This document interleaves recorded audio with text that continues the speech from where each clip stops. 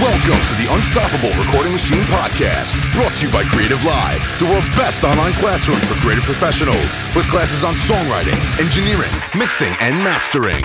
The Unstoppable Recording Machine Podcast is also brought to you by Slate Digital, making the finest quality software and hardware products, specializing in precise analog modeling of classic studio gear. The Joey Sturgis Forum Podcast is also brought to you by Focal Professional, designing, developing, and manufacturing high-fidelity loudspeakers and drivers for over 30 years. And now your hosts, Joey Sturgis, Joel Wanasek, and Eyal Levy. Hello, gentlemen. How are you doing? Good. Question for you guys. You own a dog, right, Joey? I do own a dog. Do you own one, Joel? I used to have 2 retrievers growing up. And what were their names? Max and Ozzy. Okay, those are good dog names. What's your dog's name, Joey? My dog's name is Link. Like Legend of Zelda Link? Yeah. Fuck yeah. That's a good dog name. I've known a lot of dogs that are Maxes or have cool names like that. My dog's name is Blondie, and my dad's dog, which is kind of my dog, is named Ozzy. But sometimes I'm wondering, because this happened to me today, what is going through people's heads when they give their dog a total human name? Like, I was in the elevator with somebody today, and the person said, "Did you hear that Zach died?" I was like, "Zach? Who the fuck is Zach?" Okay, so it turns out that Zach is this weird lady's golden retriever that died last week. So then later on, I hear this lady calling for Trevor. I heard her from outside, like screaming for Trevor. It's like, oh my God. One dog named Zach, one dog named Trevor. Like, what possesses somebody to do that?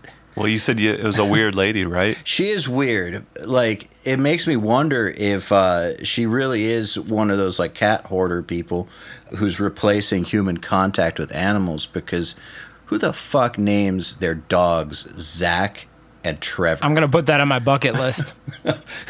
Zach and Trevor. Steve, come here, boy. It's weird. Like, okay, so I know that some people do it ironically, like Fred. You know, that was a kind of a thing for a while, like give a dog a human name. Yeah. But I feel like names like Fred are like, there's just something funny about it. Whereas Trevor and Zach is kind of disturbing. You could go for like the pretentious, snobby middle name like Preston. Yeah, exactly. Like, how on earth would that make you think of dog? Like, if you said Max and Ozzy, like, I would know dog. All right, so that's my little tangent for today, but I think that we have a really, really cool show coming up. Even though we have a non-producer as a guest, I still think that this is going to be really, really relevant to the listeners, because this guy, Finn McKenty, he runs the audio channel at Creative Live, which, if people aren't familiar with it, it's a company that has helped sponsor the podcast. It's www.creativelive.com. And they do live, interactive, online education. And we're involved with them specifically because Joey and myself have done recording classes for them. But it's not just us, you know? It's like Christopher Crummett, Kurt Ballou, Jesse Cannon, Andrew Wade, like all kinds of really, really good people. The collection of talent that they get on Creative Live is second to none. I think it's, for instance, if you go online and you look up mixing tutorial, you can find thousands of entries from who knows who, from who knows where, right? Yeah. But Creative Live, it's all badasses, and they've kind of taken over the online education market for recording in a very short period of time. Well, one of the cool things I think about Finn is, about his position is that he's able to extract nice little nuggets of information from each person who goes through the audio program.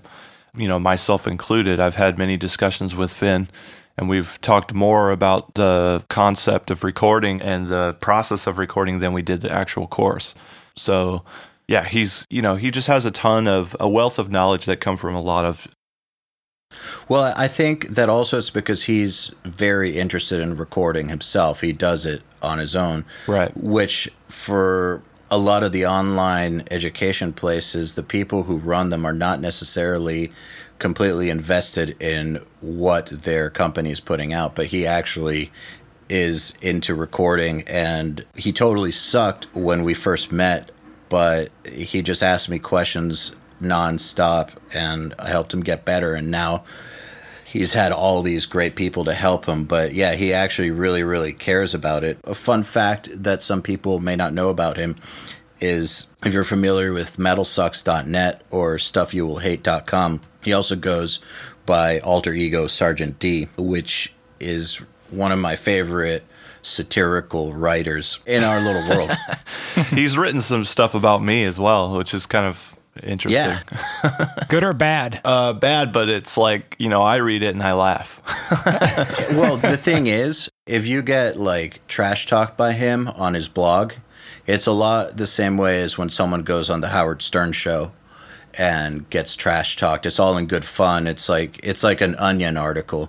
It's not meant to be taken seriously. If anything, he's just trying to get a rise out of all the people that read Metal Sucks who hate what he's into. But, if anyone wants to check out one of my favorite articles by him, just look up "Being in a Band is for Losers, Scientific Proof."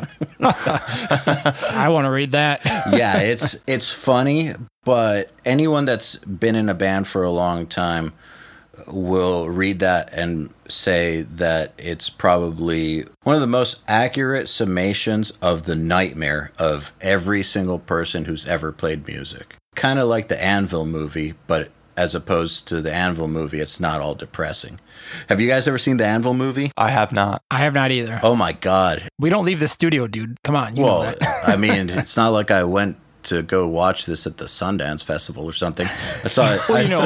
Putting that TV up in the studio and hooking up, a DVD or an internet streaming box or whatever to actually watch it is a reduction in productive time, which reduces profitability. So, I guess it depends on how you look at it, because sometimes consuming people's output will help give you more perspective. But for me personally, seeing this documentary about this band Anvil from Canada was just kind of a really, really sad experience, because they're a band that was around in the 80s. They were like buddies with Metallica and all these other bands, but they just never went anywhere and have remained a band for 30 years, but totally like not doing anything. And they keep thinking that their big hit is just around the corner.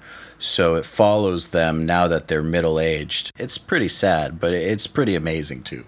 I've heard it's a good watch, and it's been recommended to me by many people. I just haven't actually sat down and done it. It's kind of like on the to-do list. Yeah, just watch it sometime when you think that your life sucks and you need a reminder that your life is great. Just go watch the Anvil movie.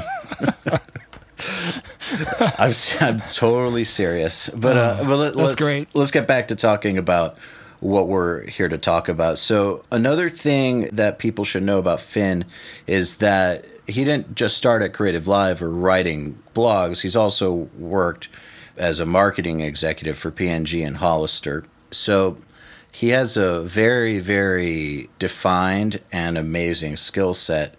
And so we wanted to pick his brain about what it's like to work with so many great producers and, his advice for people coming up, because he knows exactly how to get noticed in today's day and age. Yeah, he's definitely an authority on the topic, which is why he is here. Absolutely. Yeah, how you doing, Finn? Good. How about you guys? Doing pretty good. Doing it right.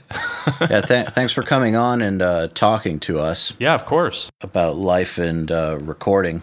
So, just to kind of ease into this interrogation. We just talked about you for a while, so people know why you're here. We said nothing nice. Yeah, so it's nothing at all. Well, there's not a lot of nice things to be said about me, so, that makes sense. All the hard truth. But what, is there anything you've got coming up or that you're working on now that's really cool? Like, what's going on? Well, there's always a ton of things going on. There is one thing that I'm really excited about, which has not been announced yet, but probably will be announced by the time this podcast is out. If not, then you'll get the scoop, which is that Creative Live is producing the entire Decibel conference this year.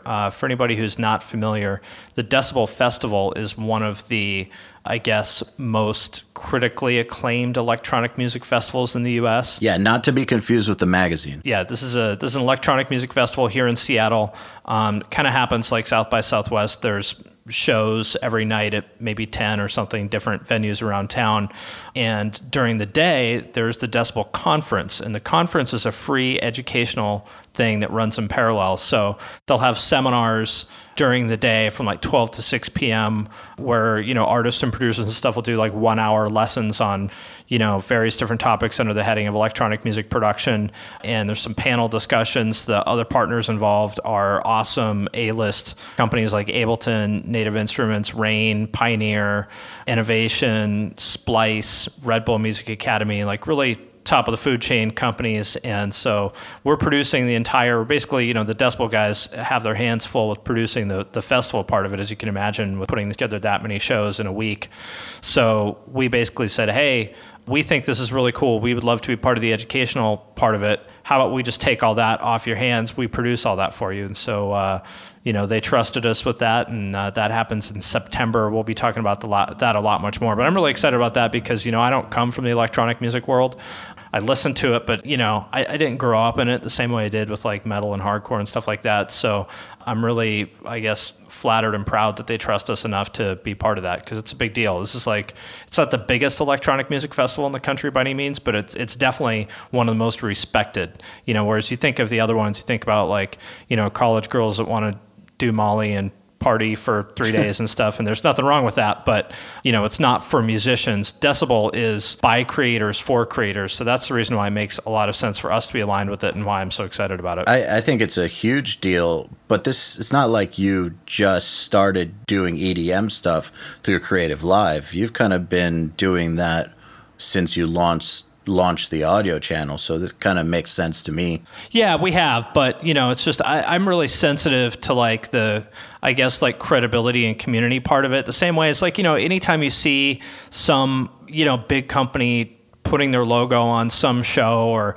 I don't know, I don't want to name names, so I'm sure we can all think of like Metal Festival or whatever you can think of. Some company puts their name on it, and you're just like, what? Like, what do those guys have to do with metal? Where did they come from? And, everyone just kind of rolls their eyes and thinks of them as a bunch of like corporate dudes trying to buy their way into Scion. Hey, Sorry, I had something in my throat. Sorry. Bless you. Right. Yeah, I'm okay. Yeah, I mean, I'm not commenting on them in particular, but, so I guess my point is like, yes, we have been doing electronic music stuff for a while, and I've been like really careful to try to do things the right way and show them that we value the community and that we want to be part of it, but only in the right way. So I'm happy that, I guess what we've done has been credible enough that they think that, we deserve to be part of the community, and that's really cool. I really, that means a lot to me. Sweet. Yeah, I think that's really great, and especially considering that I think most of our audience knows you as having or being involved with guys that produce heavy music. Yeah, well, and the interesting thing is that the big names in electronic music almost all come from like metal and hardcore. Skrillex being the biggest example. He's in From First to Last. Zed plays drums in like a Periphery kind of band, and Big Chocolate. Big Chocolate. Has all his death metal like projects. Bass Nectar was in this like 90s death metal band called Pale Existence that my friend put out their 7-inch in high school. So Sean, the founder of Decibel Festival, is big into all the old earache stuff. So, the roots are definitely there. And so I think that kind of helps. But yeah, so that's the big news. And I think there's more and more crossover, from the from people in electronic or in heavy music, like, experimenting with electronic stuff too. I mean, Joey and Cell Dweller, who I'm going to be talking to later today, have worked together a bunch. And, so I think there's more and more of that stuff happening. And I'm looking forward to, cross-pollinating between those two worlds. It almost seems like metal musicians sometimes, don't want to say grow up, but reach this enlightenment and then go over to electronic music. It's an interesting migration that's been happening. And you're right, Skrillex being the biggest, but I think that just highlights that it happens quite often. Yeah, Steve Aoki is another one. You know, he was like a 90s. He used to live with like Mike Mowery, who manages Periphery, and, you know, Refused and a bunch of other bands and some other friends of ours. He's like a 90s hardcore kid. Deadmau5 loves Periphery too. I guess everybody, all those guys love Periphery. But yeah, so lots of crossover there. And, you know, at the end of the day, it's like if you listen to like bass music, which for anybody who doesn't know, like dubstep is, you know, not that popular anymore, but that was the most popular kind of like bass music, which means there's music like house and techno that is like the bass music is more like breakbeat bass, so it doesn't have that 4 on the floor kind of thing. If you listen to bass music, it's basically metal, but with like different, you know, instruments. Well, I want to switch gears a little bit here. We were talking about this earlier before you came on. You know, you have an interesting opportunity to work with so many different types of people on the audio channel at Creative Live. And we're talking about how you extract a little nugget of information from each person. So I wanted to ask you, what has been some of the most game-changing things that you've learned from those people, you know, from getting to talk to so many different experts on the topics? Well, yeah, I mean, that is definitely the coolest part of this job, is that, you know, I feel like I'm one of the very few people on the planet who has gotten to work with so many like top names in modern heavy music, especially in this level of detail. And I guess the biggest takeaway that I would have from all of that is that there really isn't anything that anybody does that, you know, really like blew my socks off, or like, oh my God, that's the secret. You know, there's nothing. Everyone does the same stuff. I mean, everyone has their own tricks, and, you know, you maybe pick up a thing or two here or there. You go like, oh, that's weird. You do things that way. Like Jamie King, who produces Between the Buried Me and stuff, like he, you know, because he came up like using Pro Tools when it first came out, and you had to like render everything. Like, you know, you couldn't do it in real time. He renders everything as he goes. That's kind of weird, you know? So you pick up little things like, or like your weird thing with like how you have multiple sessions and stuff like that. You know, so everyone, you know, people have their own weird little things, but there's, at the end of the day, there's nothing there that is like, there's no secrets. It's just a lot of like attention to detail, a lot of hard work. And I guess that's the biggest thing I've noticed, is like the difference between, you know, the pros and people whose mixes don't sound like the pros is just how much work they put into it. You know, you guys go over every single sample in the song and make sure, you know, by sample, I mean like, you know, 44,000 samples a second or whatever, you know, you guys go every inch of the song and make sure that it is what you want it to be. And regardless of what your workflow is, or what DAW you use, or what style of music you do, that's the common thread, is just that relentless pursuit of perfection and attention to detail. But there's nothing, you know, on the technical side, there's nothing crazy that anybody really does that I've seen. What's interesting to me from my experience with that attention to detail is that that's actually the biggest differentiating factor between someone that gets hired or doesn't, at least by me. We've had a lot of interns, for instance, get submitted, and when they actually learn what level of detail they need to be working at, they'll quit. Oftentimes, I really think that a lot of people that I've seen mix, and I've seen quite a few, like Finn just said, they do all kinds of the same things because, you know, the fundamentals are the fundamentals and they don't change. It's that mastery of the fundamentals, though, that people just get lazy on. They'd rather do, you know, step Z before having their ABCs down, which is not a good thing. So didn't mean to cut you off, Joey. Well, I was just going to reiterate the fact that the biggest secret is there are no secrets. And I think, you know, Finn has a great experience learning that firsthand from all these different people, myself included. And I think that's also one of a more common theme we have on the show, which is to just say, you know, there's kind of these core fundamental ideas that you just need to know, which they're very basic. Like you said, hard work, attention to detail, and high standards. Those are the three things that really will get you pretty much anywhere in any kind of industry, I think. Yeah. High standards is I'm glad you said that. That's a really important one. Just knowing what good looks like is really important, you know, yeah. And getting there is easier said than done. But that has been very eye-opening to me, to be able to, you know, literally watch over people's shoulders or open up their sessions or whatever and go, oh, that's what it's supposed to be like. That's what good is. And it's way better than I thought it was.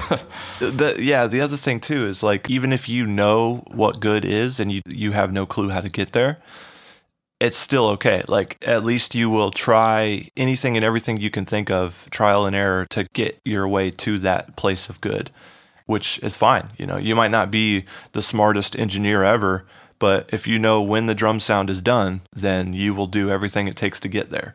You know, we had Alan Douches on here. We actually just released his episode today, but we had him on here and he said a quote that's stuck with me that I think applies here, which is, "What are you pretending not to know?" The reason I say that is because there's been lots of times, or a few times, where I haven't felt like something I was working on was totally on its game, or I wasn't on my game and I couldn't figure out how to fix it. And somebody else who was better than me would come in and literally just flip the phase on something. This was a while ago, but flip the phase on something, or just be like, yeah, just retract that one little part. And then that would make all the difference in the world. And in the back of my mind, I knew that. I just wasn't going there for some reason. I knew that those were the problems, but there was just a disconnect between knowing it and doing it. And so having people show you that that is the solution, it's oftentimes something that simple, I think is great, because otherwise people won't know to actually do it. It's really easy to read about something on a blog or in a forum, but it's different to actually commit it to your workflow. Yeah, I think also, speaking to the guests that we had on for Mastering Month, Bob Katz has an email signature that says, "There are two kinds of fools. One says this is old and therefore good. The other says this is new and therefore better." So I'm curious, Finn, where do things get objective versus subjective? And I just want your unique take on this question. Yeah, well, so I think that's a really interesting debate that everybody should be having with themselves. My personal take on that is that nobody can tell you what sounds good. You can like whatever you like. And that part is always subjective. And, no matter what kind of music or creative output in general you can think of, no matter how bad it seems to you, there's someone out there that likes it. So that part is always subjective, like what to me sounds good. The part that becomes more objective is how to achieve that result, And even then there's still some wiggle room, but so nobody can tell you like what your vision should be. But there's probably a lot you could learn from other people as far as how to get there. And I think everyone would do themselves a lot of favors to be open-minded about that and to listen to other people and not be stubborn and think they know it all. And I was fortunate enough to, have AL as a resource when I learned how to record. And, not that I know everything by any means, I still suck, but I learned a lot pretty quickly. And it was very easy because all I would do was ask him what I should do and then just do it. Yeah, so I just want to say, I think the first thing to make a session pretty much come to a halt is when people start being narrow-minded and putting the objectives or the subjective in a box. Something that I've been actually going through, when trying to write songs with bands, it's like I'll make a suggestion, they'll say, no, it's to this, no, it's to that. It's like, okay, well, if it's to this and to that, and I don't have any more ideas and you don't have any more ideas, then we're stuck. So we all agree that it's not good, but none of us are willing to try any other ideas. Well, okay, then I guess it is what it is, and we should all just go home right now. Yeah. Now, I have here two things that may have made you a better songwriter or a better producer, something related to audio. And I think it has to do with AL's songwriting class for Creative Live. Is that true? What can you tell us about that? Yeah, absolutely. And I'm saying that not, to plug his class or something like that, not as like a salesman, because AL and I have been friends since way before, I was at Creative Live. But yeah, he did a class maybe about a year ago or so called Mastering Metal Songwriting. And it was such a game changer. And I produced that one with him. We spent a lot of time locked in a room, kind of like, trying to document how to write a good metal song. And actually, this kind of touches on the objective and subjective part of it because, when I pitched him on the idea, he was kind of hesitant. He's like, well, how do you tell somebody how to write a song? Nobody's going to listen to that. And I said, well, let's not tell them what the song should sound like. Let's just try to give them the tools to achieve whatever their vision is. And so that's, I think, what the class was. And, you know, maybe a lot of people know Eyal like as an engineer, mixer, producer, or whatever, and he's great at that. But in my opinion, he's even better as a songwriter. And people might not know this about him, but he's an incredible songwriter. Well, thanks. I mean, I have been shocked at, you know, like some of the stuff he's shown me over the years that I can't say what it is, I don't think. But some of the stuff, I whipped this up together for this project in an hour.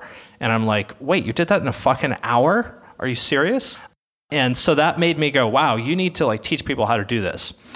So that songwriting class, in my opinion, and Eyal, feel free to jump in if you think I've I don't. It wasn't just me though, but I had some badasses helping me out on it. Like I had your sense of organization and purpose, as along with John Brown from Monuments explaining how to take apart super complex, you know, music and turn it into a song. I had a singer from Demon Hunter who's one of the most successful singer-songwriters in you know, modern heavy underground music. You know, we had a few different people on who are really, really great at what they do to bounce ideas off of. So I don't want to take all the credit. Yes, and so that definitely made the class even better. In particular, I think like Ryan's part was really awesome, Ryan from Demon Hunter. But the kind of the gist of the class, to me, is there are two big takeaways. First of all is that, you know, the things that make a good metal song are no different from the things that make a good song in any other genre. And the big idea in the class was like tension and release, and that everything that you do in the song should be to create dynamics through tension and release. And then kind of the other thing there is that, which this was really the game changer for me, is that most songs really only have one big idea, maybe two, but usually it's just one big idea. And everything that's happening in the song is just variations on that one theme, you know, and that is an idea that is lost on a lot of metal bands, let's put it that way, because, you know, you get a lot of what I call riff salad in metal,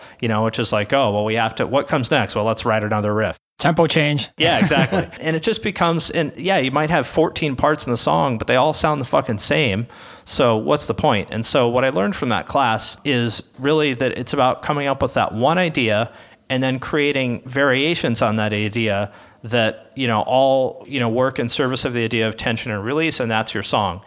And, you know, I'm by no means saying that I'm the world's best songwriter or anything, but I like, you know, I've tried for many years to kind of write like just some sort of fun, like pop songs, and I could never really do it.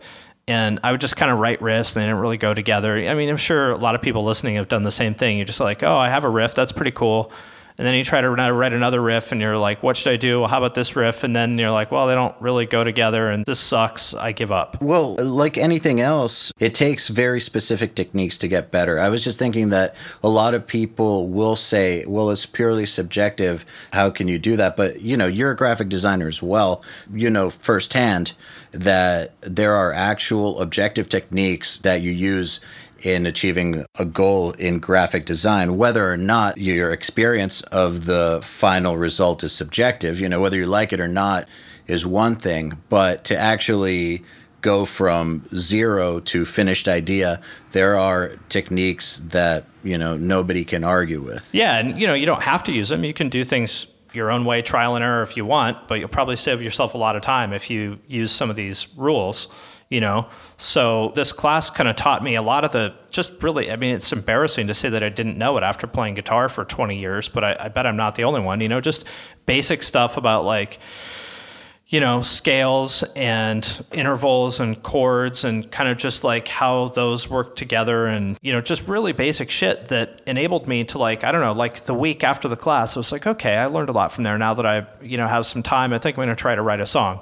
And I did, and it ended up being by far the best song I've ever written with like, I didn't put any more effort into it than any other song I had tried to write. I just, thanks to this class, I had like guidelines. So I was channeling that effort in the right way.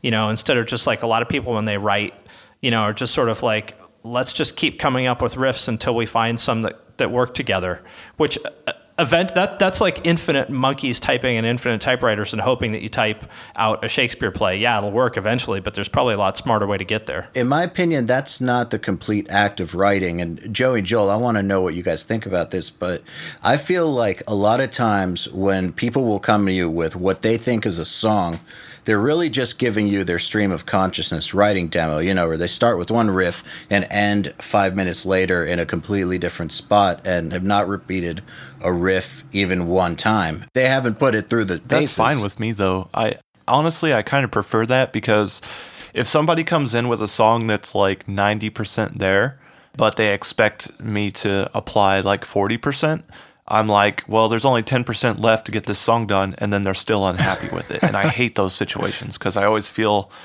trapped. I'm like, well, this song is great. You don't think it is, but I know it is, and it only needs 10% to get to the rest of the way. And, so then we just come at a stalemate. But I prefer someone to bring me the craziest piece of shit song ever because I can make it amazing. You can pick out, okay, I see what you guys are trying to do with this. Yeah. Let me help you get there. Yeah, that's part of my gift, is that I can take a train wreck and turn it into a Lamborghini. And that's simply because I have the skill set to working with lots of different musicians and kind of reading their minds based on what they've put into the song so far. And that's something that... Correct me if I'm wrong, though. Like, if someone comes to you with a 5-minute rambling piece of shit, you'll find the magic, you'll find the diamond in the rough within those 5 minutes and exploit the hell out of that and find ways to turn... So, yeah, I mean, we're saying the same thing. Whether the band does it or the producer does it, someone's got to do it to take it from... It's kind of like if someone just wrote a rough draft to a book and published that, it would be terrible. Yeah, totally. I mean, you guys deal with a lot more heavier stuff than I do. I deal with more of like the rock and top 40 kind of songs. So when bands come to me, usually they have like 20 songs or like 15 completely unrelated riffs. And I just look for like an inspiration. We're like, yeah, man, there's something really exciting about that little piece of music. Let's craft a song about it and see if we can get a single. People think that the rules of songwriting don't apply to metal because the tempos are faster, they have different haircuts or something like that, but they totally do. And if you look at, like, we talked about this in the class too, but like if you look at a lot of the heavy bands that people look at as like the really, classic groundbreaking ones, most of them follow the same kind of rules as, pop or rock songwriting. Like, I don't know, Cannibal Corpse is a good example. Like, I think Hammer Smashed Face is a really fucking catchy song.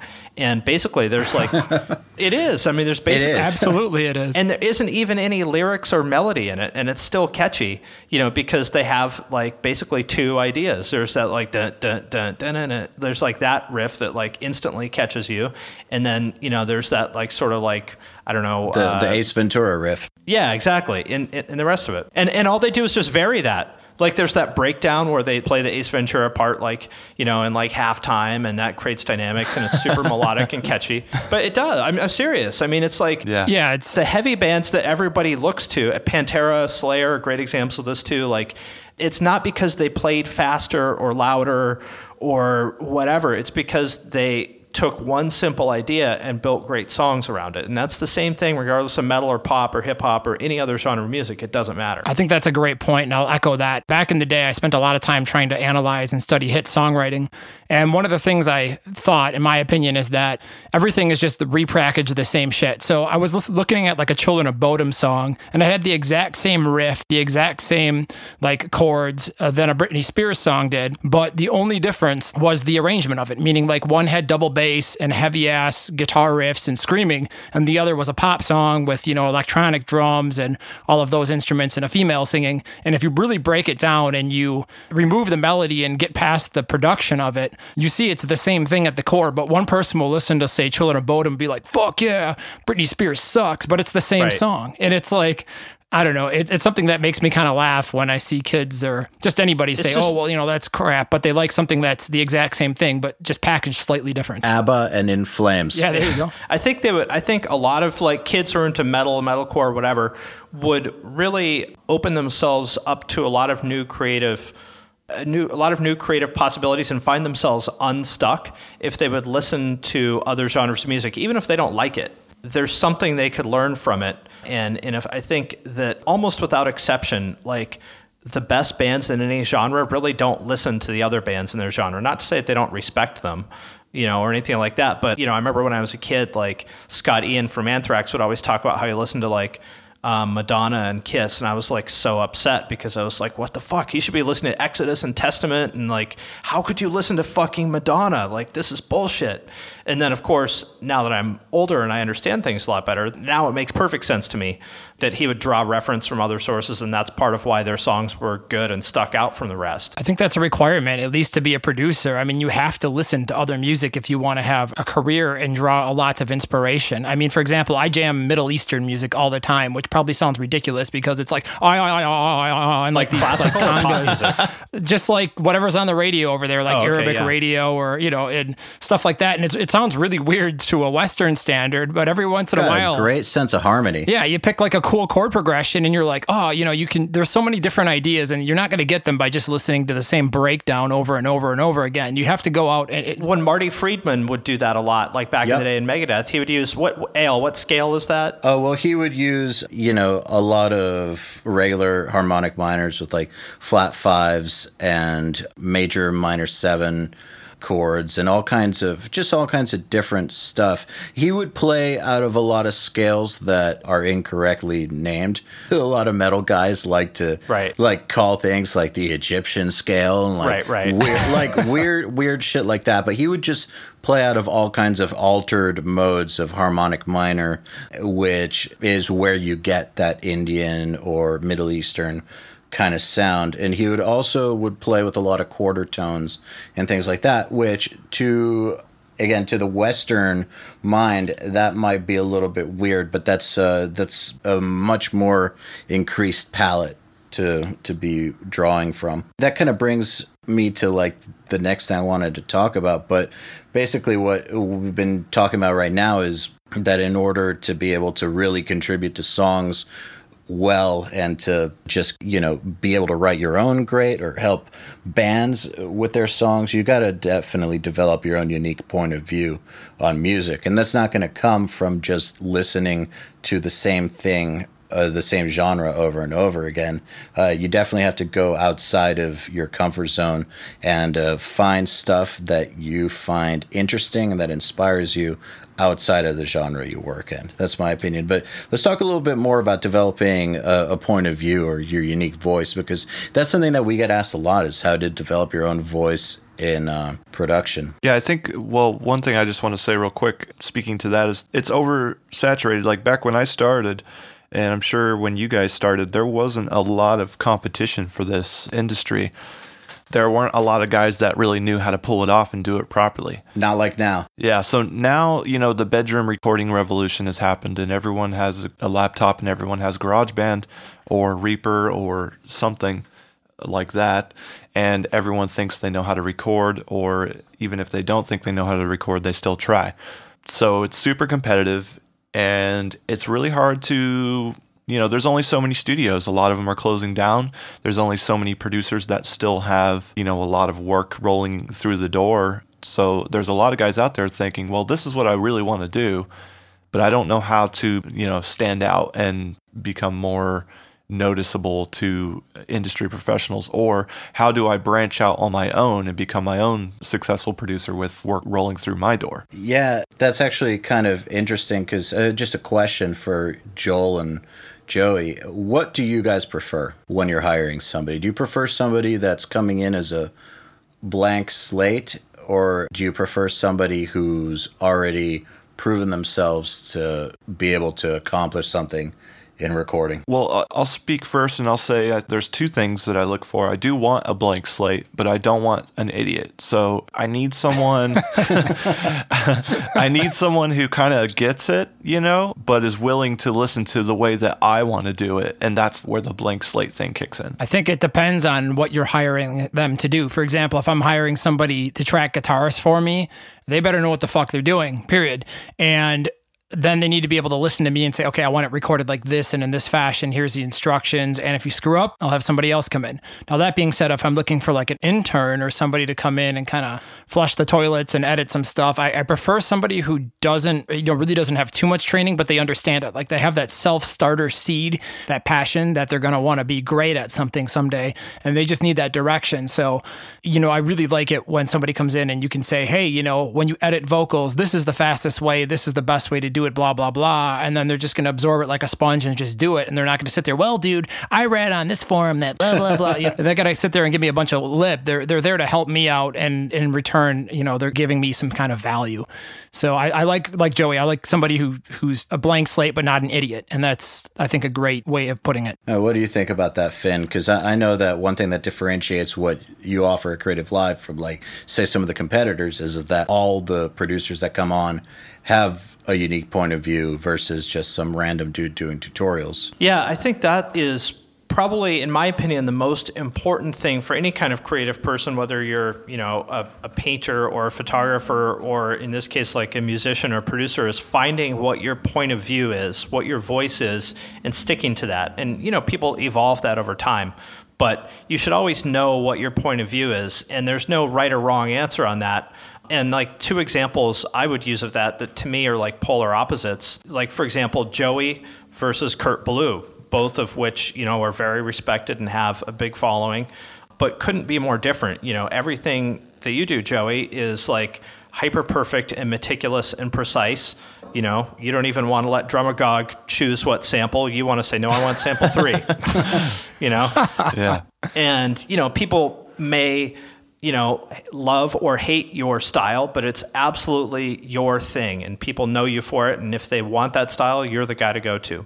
On the other hand, Kurt Ballou, his recordings are at times like, borderline sloppy. They're very loose and organic and raw, and people love that about his recordings. And, again, there's not that one is better or worse than the other. The point is that's, both of you guys have a very specific point of view. Do not go to Joey if you want something to sound, like, I don't know, whatever, like the latest Southern Lord Stoner band is. Do not go to Kurt if you want something to sound like Bless the Fall. And, and everyone else has their own point of view. A couple other people that I've worked with that I think have that, like Chris Crummett, he's into analog gear. He doesn't really do much in the box other than press record. Most of the processing is done with outboard gear. The point is that, like you guys were talking about before, simply being able to record something is not very special anymore. Maybe at one point, if you were like, hey guys, you need to record stuff, I can do that. That was enough. You're like, oh, you're physically able to record. Cool. That's all we need. Now it's like, all right, well, I've got Pod Farm and Reaper and Slate drums. I could probably do, so what? What can you do that I can't? And so what they're looking for is a point of view. And that's when you become, a part of the creative process, and people trust you and listen to you and all that other stuff that, sets you apart from your peers as being more than just a software operator. So let me ask you something then, because, you definitely, as a writer and as a graphic designer and a creative person, definitely anybody who follows your work knows that you have a super defined point of view. And just, do you have any advice or practical steps that anyone can take to help develop that? Because it seems to me like a lot of people, they hear that and they kind of intellectually understand it, but when it comes down to it, they don't understand how to develop it. And I guess, I've got my opinion on it, but I'm wondering what yours is. Well, there's lots of things, but I would say actually one that people don't talk about very much is that I think a big part of having a point of view happens outside of the studio. It's like about getting life experience and just seeing different parts of the world and just having a broader perspective. It's definitely important to sit in the studio, sit in the practice room, whatever, and hone your craft. But I think it's really important to get out of there and see the world and experience some different things, some good stuff, some shitty stuff. That will definitely help you find a voice. Well, if you're not an actual person, your art isn't going to say anything. Yeah, exactly. It's not going to speak to anyone. I don't think I'm a particularly good writer in the sense of like, you know, coming up with really sophisticated turns of phrase or, you know, whatever. Like I probably make grammar mistakes and stuff like that. But I think, like you said, I have a point of view, and that's what people respond to. And I've seen like, you know, people that have like masters in creative writing and stuff like that, which is the same thing as people that have master's degrees in like guitar performance. And you're like, you're a great technical writer or a great guitar player, but your songs suck because you have nothing to say. You have this like amazing voice, but no words to say. So yeah, I mean, you got to get out of the house, get out of the studio. Like, even if it's just like, and I don't mean you have to like travel around Mongolia on the back of a yak, you know, and have like a vision from God or something. I just mean like, you know, go take a walk like around the block in a part of town you've never been to before, and you might see something that is interesting to you, you know? Or watch the Anvil movie. I'm just kidding. We were talking about that before you came on. Hey, I'm down to go to Mongolia on a yak if you guys are interested. That sounds like fun. Well, if you can't travel, I think you can still get a wide perspective and an interesting point of view by just listening to more kinds of music and just being open-minded. I don't really listen to the kind of music that I actually work on, but the other music that I do listen to affects what I do in my work. Same here. You mean to say that when you go home, you don't listen to Capture the Crown and Make Me Famous 24 hours a day? No. In fact, I'm listening to what's most relevant in the commercial market, because as much as people want to hate on it, and I know there's a lot of fanboys and stuff out there who are like, oh, you know, my band would never do that. They'll never make a pop song. That's what everyone's trying to do, but just in their own way, because the word pop means popular. So I want to succeed, but I don't. Yeah, it's like, it's kind of silly to sit around and pretend that people don't want to be successful and make music their living. Well, you know what I think is a really great example of what you're talking about is like, look at all the Punk Goes Pop comps and how they just fucking crush it. And any of those bands that have a song on there, like, that song is always their most popular one live. That's the one kids go nuts for, and which makes some of them upset. But what that tells you is that it's exactly like what you're talking about earlier, Joel, is that, you know, a good song is a good song. The genre or style is largely just like, you know, that's just like the coat of paint you put on it. So you play it with high gain guitars instead of synths or whatever. It's too obvious. Yeah. Most people don't see it because it's right in front of their face. It's glaringly obvious, you know, and those are good songs. You can take a Carly Rae Jepsen song and make it into a metalcore song very easily. That's what those comps do, and that's why they're great. I used to love getting those projects. I haven't gotten one in a long time. People have been figuring out how to do it cheaper, recording their own parts and then just going into the studio to maybe finish the vocals or something. But those used to be like pretty much the highlight of the year, is like, oh, what's going to be the next Pop Goes Punk album and who am I going to get to work with? And so, yeah, those are really cool. You know, I think bands should learn a lesson from doing those, and I think some did. Well, you know, I think I'm going to just take what you guys are saying a step further, because, you know, say something that Joey started talking about is, what if you can't travel? Like, you know, okay, so this is talking to the person who literally cannot go anywhere, is trapped by their life, you know, tons of responsibilities outside of the music they want to be making, and they really have to be very, very intelligent about what they decide to work on, because they don't have much time to work on it, which I think is a lot of people. Yep. One thing that I think would really, really help is do what we said about listening to other genres, but I would go the next step of incorporating a little bit of what Joel said, of like really analyzing those songs, and then I would work on arrangements of them. I would learn how to play them. I would analyze how they work. I would make my own versions of them. I would put them in different keys. I would try to write variations off of them. I would try to write music that's completely based on it, and really try to get every little single bit of data or influence that I can out of this piece of music. And you have to live it. Yeah, exactly. Absolutely. Like, you know, I'll do that with like a Hans Zimmer score, or I'll do that with Beatles songs, or with Muse songs, or, you know, stuff that I really like. And that I feel has, or, you know, orchestral music, that has really helped give me a unique voice when I go to do heavy music. If I was just doing this for Slayer or bands that I grew up with, I would sound just like every guitar player I went to school with that practiced a bunch of hours every day, and just sound like a robot. So I would say that for the person who really can't go anywhere, there's still nothing stopping you from learning as much as you possibly can about what gets you going musically. Yeah, and that's like metaphorical as well as literal, like traveling and seeing something different. Like, again, like if you literally can't leave your house, thanks to like the internet and stuff, you can still expose yourself to some cool idea that you'd never, I don't know, watch some random documentary on YouTube or something like that. There's always a way to like find out about something new. Like whenever I go to Barnes and Noble, they have all these I don't know, hundreds of magazines about all this like weird shit. And I always, whenever I go there, I pick up a new one I've never seen before and I look through it just to like get a glimpse at this other world. Like I read this one the other day called Wooden Boats. And it's this magazine. There's like a whole scene of people who are into like hand-built wooden boats, and they go like sail them on lakes and stuff like that. And there's a community around it, just like there is about music. And the people are like, oh, this isn't a real wooden boat because they used a machine. I mean, it's the same shit. Crit this boat.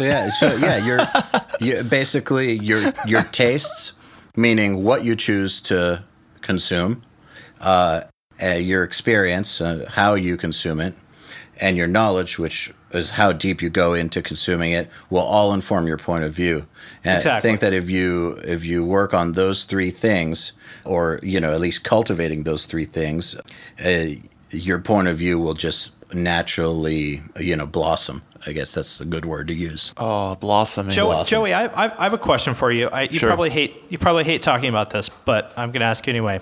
So we talked about this a little bit before, but like one of my favorite records of like the last 10 years is the first Attack album, because it was so no I'm serious, because it was so fucking out of left field, and it was like a bunch of little kids from like Columbus, Ohio, not even Columbus, from Westerville or something. Yeah. And they made this thing that just made everyone go, what the fuck is this? And some people hated it, but yeah, but for better or for worse, now there's like literally, 1,000 bands all over the world that have copied what they did. And I think it's really interesting to have something that unique come from kids, like high school kids that, certainly did not have a broad perspective on the world from a bunch of life experience. I don't know. Can you kind of talk about, like, from your perspective, like, I don't know, how something like crazy like that happened? And well, the first thing I have to say is congrats or kudos to Rise Records for finding that was going to be a big deal. Crystal ball. Yeah, they definitely deserve a lot of the credit, because I had no clue that the band even existed, and I was only a couple hours away from their location. But Rise, all the way from Portland, Oregon, knew that this was going to be huge, and they knew that the band would be a perfect pairing with me and that everything was going to be like a good plan. And that's when they contacted me to work with the band. And from my perspective, I just kind of checked out what they were doing, and then kind of I was like, oh, they're trying to do kind of like a Prada thing, but it's more happy and it's kind of got more electronic influence, and it's a little bit also more bipolar, which is interesting because, the ADD generation on the internet from MySpace. So from the perspective of MySpace, it made a lot of sense because they were rising, they were becoming more popular, and I think my motivation, honestly, was just to get another, to do more work with Rise. So, I might not have been totally interested just by the material that the band had, but I was challenged by the fact that the band had a very specific idea of what they wanted to do. Yeah, exactly. And it wasn't something that I was super familiar with, so I had to kind of figure out along with them on how to get there. And we found our way, just by trying different stuff and just being objective towards the standards, again, like having high standards, and just, which, within this boundary that we're talking about, we could have had really high standards and been like, none of these songs are good, but we had a kind of painted a picture of what we were trying to do. So, yeah. Well, and your production style on that album, not only that one, but from my perspective, that's the one that really put it on the map as a thing that everybody was trying to copy. I think it's a really interesting thing that they had this super unique perspective on the songs, and you had a super unique perspective on the production. And both of those things ended up becoming really influential and were like felt so fresh and new to me. And that's what I thought was so exciting about it. I think their perspective came from what they wanted to do, though, which is kind of contradicts what we've been saying, like, you know, to weather yourself and become widespread to get a perspective. But I think they were very narrow and not widespread at all. They had a kind of a local following and people were really into it.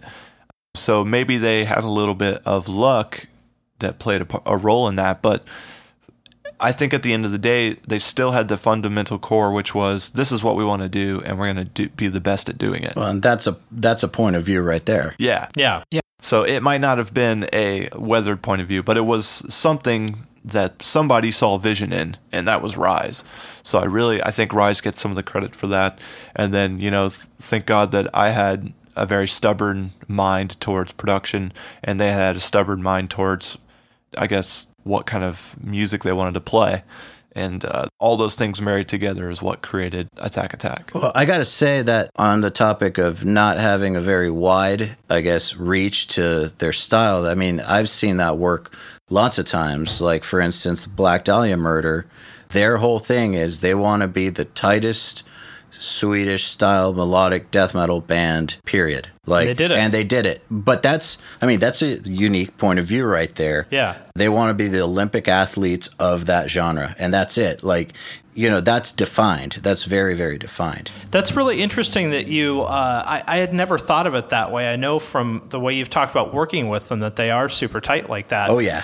But I didn't realize that was something they had articulated like that. And it makes perfect sense. And I guess, you know, going back to the larger point is that, you know, I think the more specific your point of view is, the better. You know, I think being like, Suffocation was another example of that. You know, like any of these bands, they all, like Obituary, whatever, they just have these hyper-specific points of view and they stick with it. You know, and there's Hatebreed, another great example. There's room to wiggle a little bit, but that to me is like, that's what every artist should strive for. And it might take you a while to find that point of view, and it might not be the one that you thought you wanted. Like, for example, like as a designer, as a graphic designer, like my style is not really what I wish it was. Like I wish I had a different style, but I don't.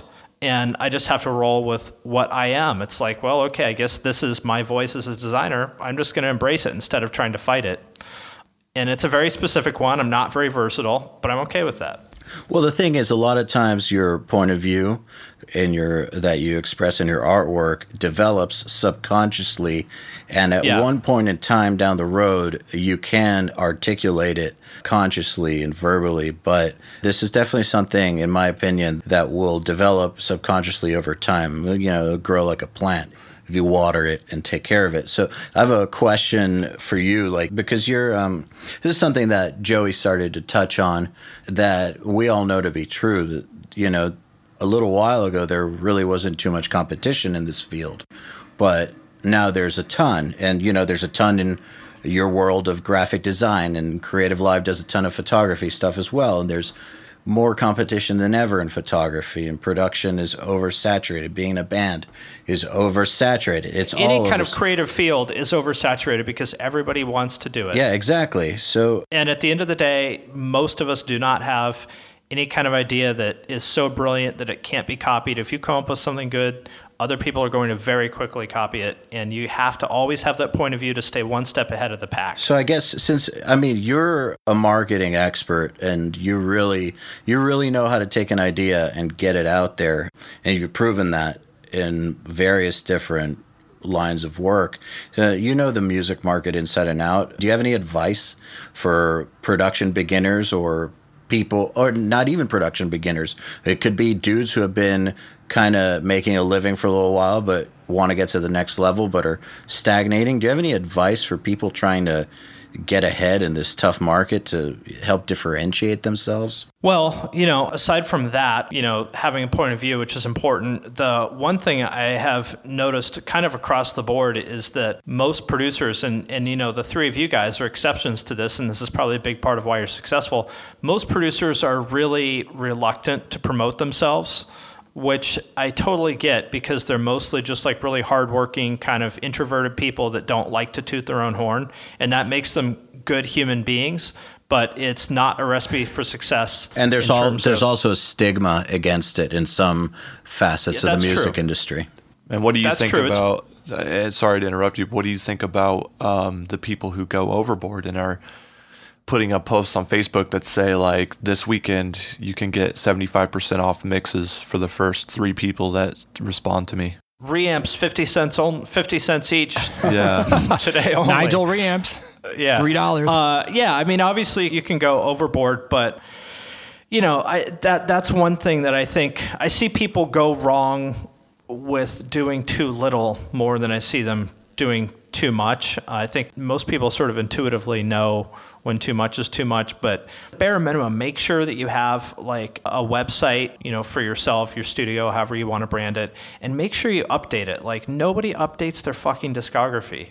It's like, oh, I haven't updated that thing since 2010. And like, that's your calling card, Yeah. Like, you have to make sure it's like, I know it sucks and it's annoying and you'd rather like make art, but I guess the way to think about it is like, maybe I would suggest that people change their thinking a little bit, which is that rather than getting good at art is what is the most important thing and that business is a necessary evil, look at it as, maybe flip your thinking a little bit and think about it as getting good at business is what enables you to pursue your art more. So if you're great at marketing, that means that you now are getting better projects, bigger budgets, people respect you more, and then you get to stretch your wings more as a creative person. So I would look at it rather as like a burden. Look at it as something that enables you, just the same as you're like, okay, I really don't want to read this like technical article about phase, but I know that I need to. And I know that it will make me like, it will open up new creative opportunities to me. Look at marketing the same way. I want to touch back to when we were talking about marketing yourself online and being aggressive versus too aggressive. And I think it's important, and a great point is that you need to give to the community if you want to receive. If you're out there just me, people are going to look at you as like a hawk and like, oh, screw that guy. He's a dick. But if you're out there, you're helping people and you're genuine and you're legitimate about it, and you're active in the communities that you're promoting to, people will respond positively to that. 2 great examples of that are Joey and Andy Sneap. Both of them are people that share their quote unquote secrets. When people ask for them, like, oh, you want my settings? Okay, here they are. By the way, don't expect it to sound like my recordings because these settings are actually not a very important part of it, but here you go. And yeah. both of them. And so here's something I would kind of say to build on that is people think that giving away your secrets reduces your value because then people know what you're doing. But it's the exact opposite, because when you give away your secrets, what you really show is that the magic ingredient here is not your pod farm settings, it's your ears and your brain. So you go, oh, Joey gave me his settings, but it still doesn't sound like Joey. I guess the problem is me. Well, I think the people that believe that giving away your secrets is diminishing your value are operating from a view of the world that involves a lot of scarcity, and that there's a pie and there's only X amount that you can get from the pie. And if you allow this many people in and let them eat off your pie, you get less, as opposed to the idea that with the internet, there's almost endless opportunity to grow your pie. If you're a beginner, nobody is clamoring for your presets. So you're like, okay, I like this idea, but what do I do with it? So there's, like kind of going back to what Joel was saying, think about ways that you can, even if you don't have technical knowledge to contribute, think about ways that you can give back to the community by like, it could be as simple as being active on a forum, or having a blog or website or something where you collect information for other people. Oh, here's the, or doing a weekly forum post like, hey, here's the 5 tutorials I found this week that I think you guys would like, or something like, there's always something you can do. Collaborating on projects with other people that like you don't know is cool. Like, all the various different like mixed contests, mixed critique threads on forums, like just be part of the conversation and try to help people. And it will absolutely always end up benefiting. Well, Definitely. One thing that hasn't changed is that word of mouth will count for a lot of your business. And even, I feel like going viral is just the future version, the modern version of word of mouth, because it's spread from person to person to person. So by becoming active in your community and giving to them, more people have the opportunity to interact with you and learn about who you are, and then get the opportunity to share what you've shared with them with other people, which ups your value. Exactly. Because you're the guy that, spread this cool idea. Yeah, exactly. And especially if you want to be like a professional, like think about like, let's use heavy music as an example. How many people are there in the United States that are really actively producing like the top tier, like heavy music releases? And I'll include like metalcore, death metal, gent, all that stuff in that heading.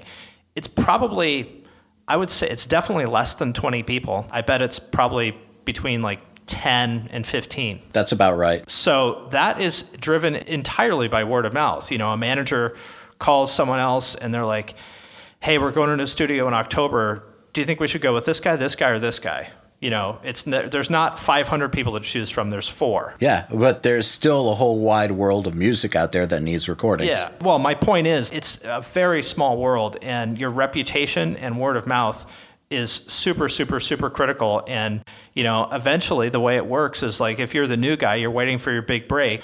The big guy might be busy, but because you've been part of the community for a long time, you're top of mind. People know you as an up-and-comer. It's like, actually, this guy's been doing some really fucking good recordings for like local bands, and he seems like a cool guy. Let's give him a shot. Everyone else is busy. Let's give him a shot. You just got your big break. Now you're part of the club. Yeah, let me ask you something. I guess this is getting a little bit more specific, a little bit more technical about this, but I feel like it's relevant because most of us do our promoting via Facebook, and everybody's on Facebook. It's almost impossible to be known without being on Facebook these days. But lots of bands and producers and businesses have been complaining about how hard it is to get any promotional traction on Facebook due to the new rules concerning relevancy and organic reach. What are your thoughts about that? Well, first of all, yes, it is harder to get organic reach, but that is not because of some grand conspiracy on the part of Facebook to, keep the little guy down. There's lots of reasons for it, but the main one is just that there are more pages and people are liking more of them. So that means that by definition, every one of those pages that a person likes will get less exposure in their timeline. So when you only liked 3 pages, you would see everything that page posted. Now that you like 300, there's just less space. So everybody should start by putting that out of their mind and stop blaming Facebook for their lack of reach. Really, it's pretty simple. If Al, I think you put it well when we talked about this before, like Facebook tells you how to win at Facebook. It's very simple. Like they show you. Oh yeah, they do a great job of trying to educate you. Yeah, it's like, when you play a really hard video game and then you like go look up like, a guide for it, you're like, oh, okay, that's how you do it. And then that level that was really hard before is now like trivially easy. Facebook is like that. They tell you how to win at it. And yes, you do need to spend money, but if you are smart about it, you'll make all your money back. And so it's essentially free or even a profit center if you're smart about it. So anybody that is in any kind of business, whether you're a band, producer, whatever it is, like if you're not educating yourself about Facebook, you are leaving money on the table. And every day that you are not educating yourself about Facebook you're increasingly going to get left in the dust. So I'm a huge believer in it. It's a really hot button issue, and it really has become one. People get very bent out of shape about this because they're used to just posting something and having people like it, and now it's nothing, or they've spent $5 or $10 on a boost and gotten 0 clicks and feel like it's a ripoff. But I've oftentimes tried to explain to people exactly what you just said, that there is a way to do it correctly. And if you're not actually following what Facebook says are best practices, you are just throwing money down a hole. Yeah, it's very simple. Like, oh yeah, there are a million blogs that cover this. One of my favorite internet marketing blogs is Moz.com, M-O-Z.com, which is not about Morrissey. It's about internet marketing. But yeah, it's great. I mean, so I think that one thing that people need to be honest with themselves about, it's the same as like if you're in a local band and you've been toiling away for years and nobody in your band is going nowhere, you should ask yourself, is it possible that maybe we suck, right? On the one hand, maybe it's bad luck. On the other hand, maybe you suck. So I would say the same thing with Facebook. If your posts get no traction, it might be because what you are trying to talk about is not interesting to people, or you're talking about it the wrong way or something like that. So there's a thing in internet world called product market fit, which basically means, does your product fit what the market wants? And you can think about it in that in musical terms, which is like, let's say you start like an industrial ska band with like, symphonic orchestral parts. There is not a market for that. You do not have product market fit, no matter how hard you try to market that, no matter how much money you put behind Facebook dollars.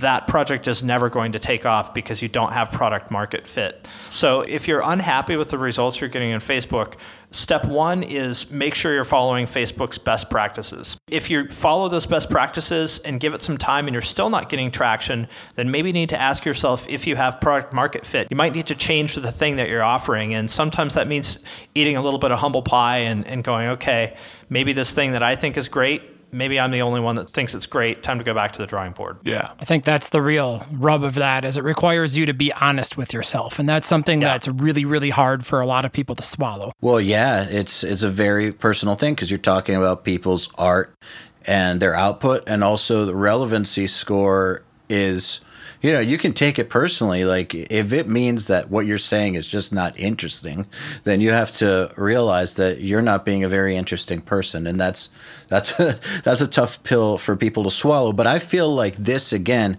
is just a modern version of when a product or a band would have a huge push behind them and would just flop because they were not putting out what the market wanted, or the messaging was wrong, for whatever reason. It's been shown that just throwing money at something is not going to make it big.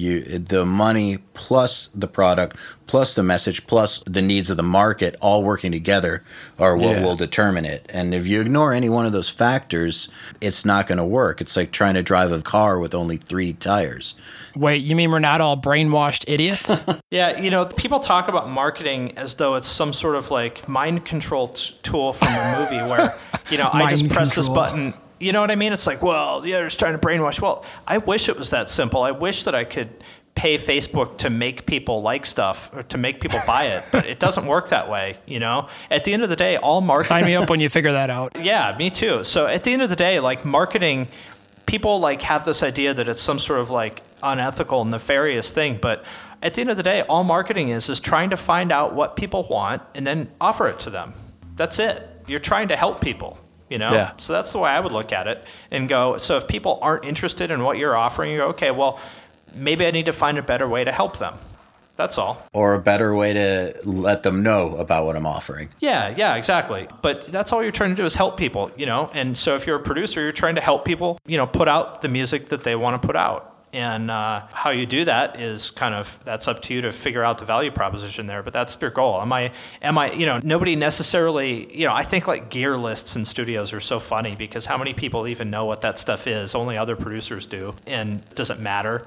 But so you just have to kind of ask yourself, am I presenting this in a way that my audience will look at it as a solution to their problem, which is, hey, we have this music, we need to record it. How do I do that? Well, I think we need to wrap this up, but I will say that a lot of the information that you've provided here today is really insightful. And I think, I hope that the audience is taking it to heart, because I think these are the core fundamental things that you really need to basically make yourself stand out against the rest of the competition, especially when we're speaking to the fact that the way you find these people or the way you even get into these situations is on the internet.